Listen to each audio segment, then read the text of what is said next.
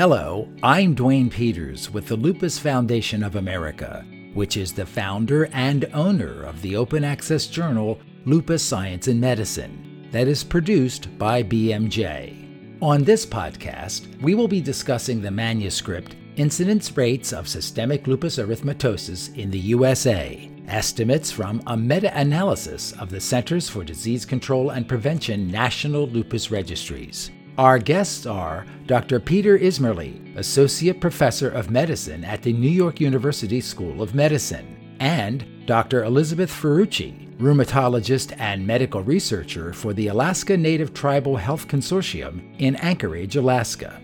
Dr. Ismerli, let's begin our discussion by providing some background information on the purpose of these patient registries and how they were established and structured. The government became interested in the epidemiology of lupus because the data that were available prior to these registries were varied, and they had some small numbers, some large numbers, and they had a lot of methodologic differences, which could have explained the numbers. And so the CDC became the funding agency to address this. And then the two initial sites were funded back in around 2003 or 4, and they were run out of Georgia and Michigan. They were partnerships between the respective Department of Health and Emory University, with Sam Lim and Christina Drenkard being the rheumatologists, and at Michigan it was Emily Summers and Joe McCune. And so they were chosen because they had in their catchment area, which was Washtenaw and Wayne County for Michigan, and Fulton and DeKalb for Georgia, had very large white and African-American populations. So they were going to be able to provide really credible data on those two demographics. And then around 2009, the CDC realized that there are three other large demographics that will not be able to have data answered through those initiatives. And so they put out another RFA, and they were looking for areas where institutions could provide data on Asian and Hispanics and Native American Alaska Natives. And so we at NYU were one of the places that applied and were funded, and our catchment area was New York City. And we collaborated with our city Department of Health, which is actually a separate entity from the State Department of Health. And then UCSF also applied, and they had large demographics of Asians and Hispanics like New York City and San Francisco, and that was run by Maria Delara. And then I can let Liz talk about the Indian Health Service. The Indian Health Service Lupus Registry was designed somewhat differently from the other 4 registries in order to capture the best data on American Indian and Alaska Native people with lupus. And so this was developed in partnership with the CDC and Indian Health Service, initially with Nat Cobb, who was with the National Indian Health Service. And then I took over management of the project as a rheumatologist working for the Indian Health Service Alaska area. This registry was unique in that it only included that one demographic. It was also unique in that we pulled from Indian Health Service facilities to capture the data rather than the other population-based sources that the other registries were using. And then finally, we only included 3 different administrative areas of the Indian Health Service throughout the US, because those areas actually had rheumatologists practicing within the Indian Health Service, and we thought the data would be more accurate regarding lupus diagnosis in those populations. So how was the data acquired? What sources were used? And what methods were employed to analyze the collected data? I think it's worth starting out by pointing that these were, at least the 4 that I mentioned, were collaborations with the city, in our case, or the State Department of Health, to provide us with a HIPAA surveillance exemption so that we could go to these various case finding sources, which included hospitals or large medical practices, rheumatologists, and then in some cases, dermatologists and nephrologists, physicians who are likely to see a patient with lupus, and ask them to generate lists of their patients, which we screened by a variety of at the time, ICD-9 codes. We had trained medical abstractors. These are people who we all trained to become very familiar with what lupus is and the criteria and what to look for in charts. And so we had standardized data elements between the sites and captured in a database. And so the abstractors were trained in how to look through charts. And then when our sites were up and running, there was a combination of paper charts still and computer charts. And so they go through these charts in like either a hospital office or a private practitioner's office, and they code. Okay, so there's the ANA. It's positive. What was the titer? Okay, it was 1 to 640. We're going to code that too. Oh, I see arthritis. We're going to code that. We're going to code the day of discord. We code all the criteria or elements that are part of the classification criteria for lupus. And at the time, the 1997 ACR was what we used for our definition, but we also collected variables that were part of the SLIC classification criteria, which was in development when we started our abstraction. And so we collected some other stuff, that we were allowed to sort of collect that had to do with some sort of, morbidity or mortality type stuff associated with lupus. But mostly it was classification criteria to validate a diagnosis of systemic lupus erythematosus. The one big difference, I think some people look at these registry data and think that it's the same as other studies that have used administrative data, where they simply rely on ICD codes associated with lupus and maybe come up with an algorithm to define lupus based on those codes. Whereas, in this case, we pulled potential cases based on the codes and then abstracted the data elements from the actual medical record to verify the cases actually met these criteria based on existing diagnosis and criteria stated of lupus. They're also pretty different from, university-based lupus cohorts, where people who present to a university clinic with a diagnosis of lupus are recruited, in that this is more representative of the general population. So those are kind of two big differences from previous studies.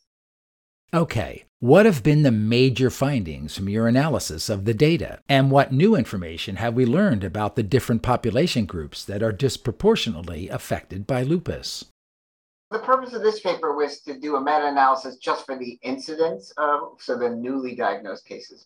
So I think in the end, that's what the government wanted. They wanted an estimate of how many patients have lupus and how many are newly diagnosed. And so all 5 of these registries provided data that were previously published. And so they provided rates for their various demographics that they were tasked to find. And then we collectively, the PIs, came together and figured out how we were going to do the meta-analysis on our own to generate. Our numbers were kind of close. I mean, they weren't necessarily superimposable, like what the rates of what one site found for white Americans might be slightly different from another site. And with the exception of Liz's site, all the sites did provide data on white Americans. So that's the beauty of what a meta-analysis does. It throws in together all the different studies and spits out a nice estimate. And so I think one of the important things to point out is that because we used similar methodologies, our meta-analysis was quite reliable. We knew the studies. We were the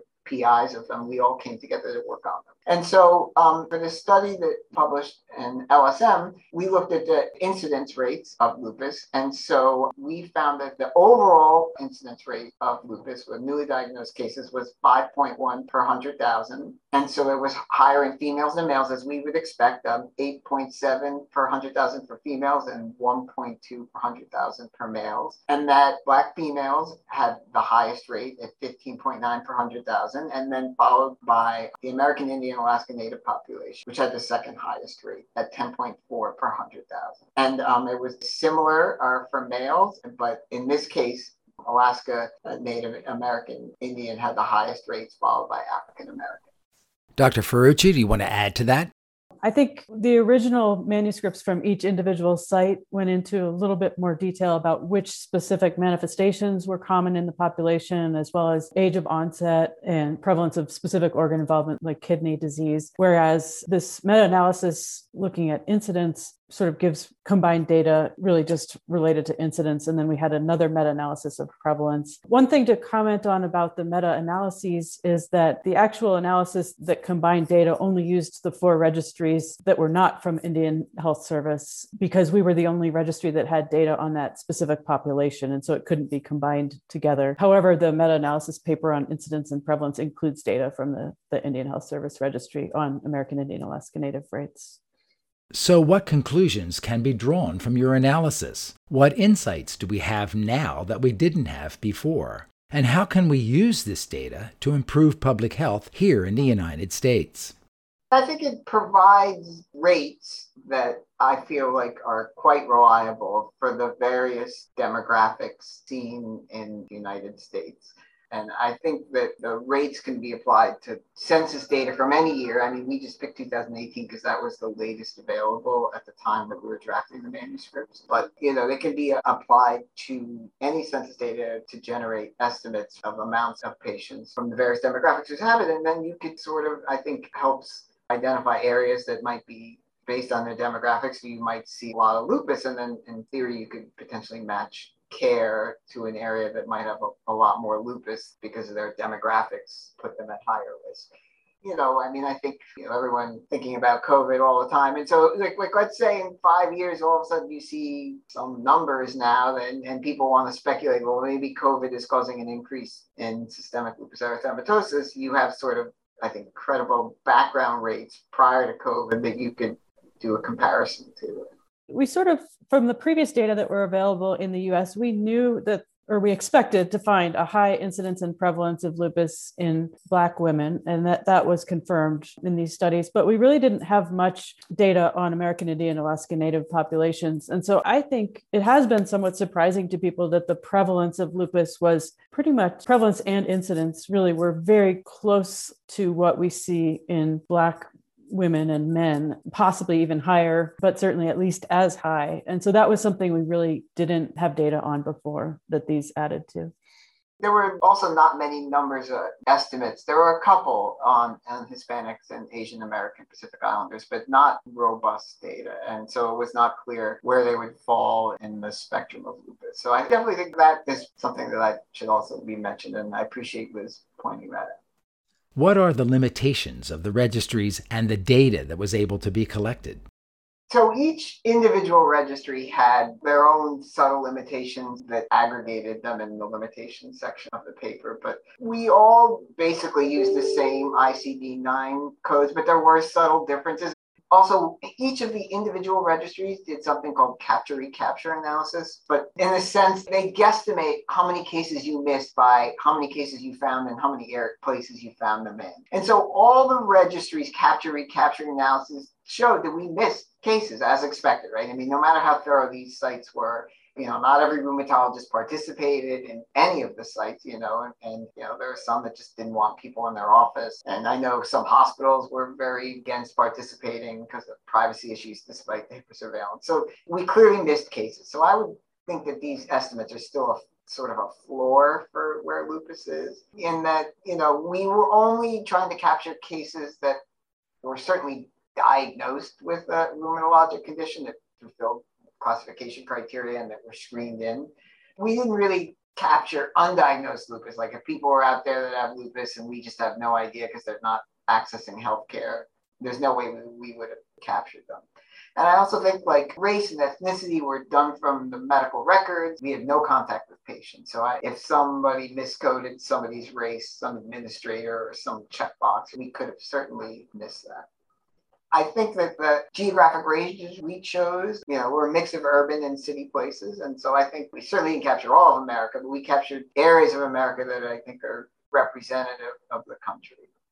We limited it to the ACR classification criteria, but maybe if we used SLIC or UR-ACR, we might have gotten. And we used SLIC in New York City, but not every other site did that. And maybe if we used a different classification criteria, a different definition, we might have gotten higher. In fact, every site in their original papers used the ACR as their primary case definition, but they had some freedom to use different ways to define lupus. And pretty much every site's secondary definition of lupus, with the exception of the Michigan site, showed higher rates. So what is the future for these registries? I believe there are ongoing studies using cohorts associated with these registries.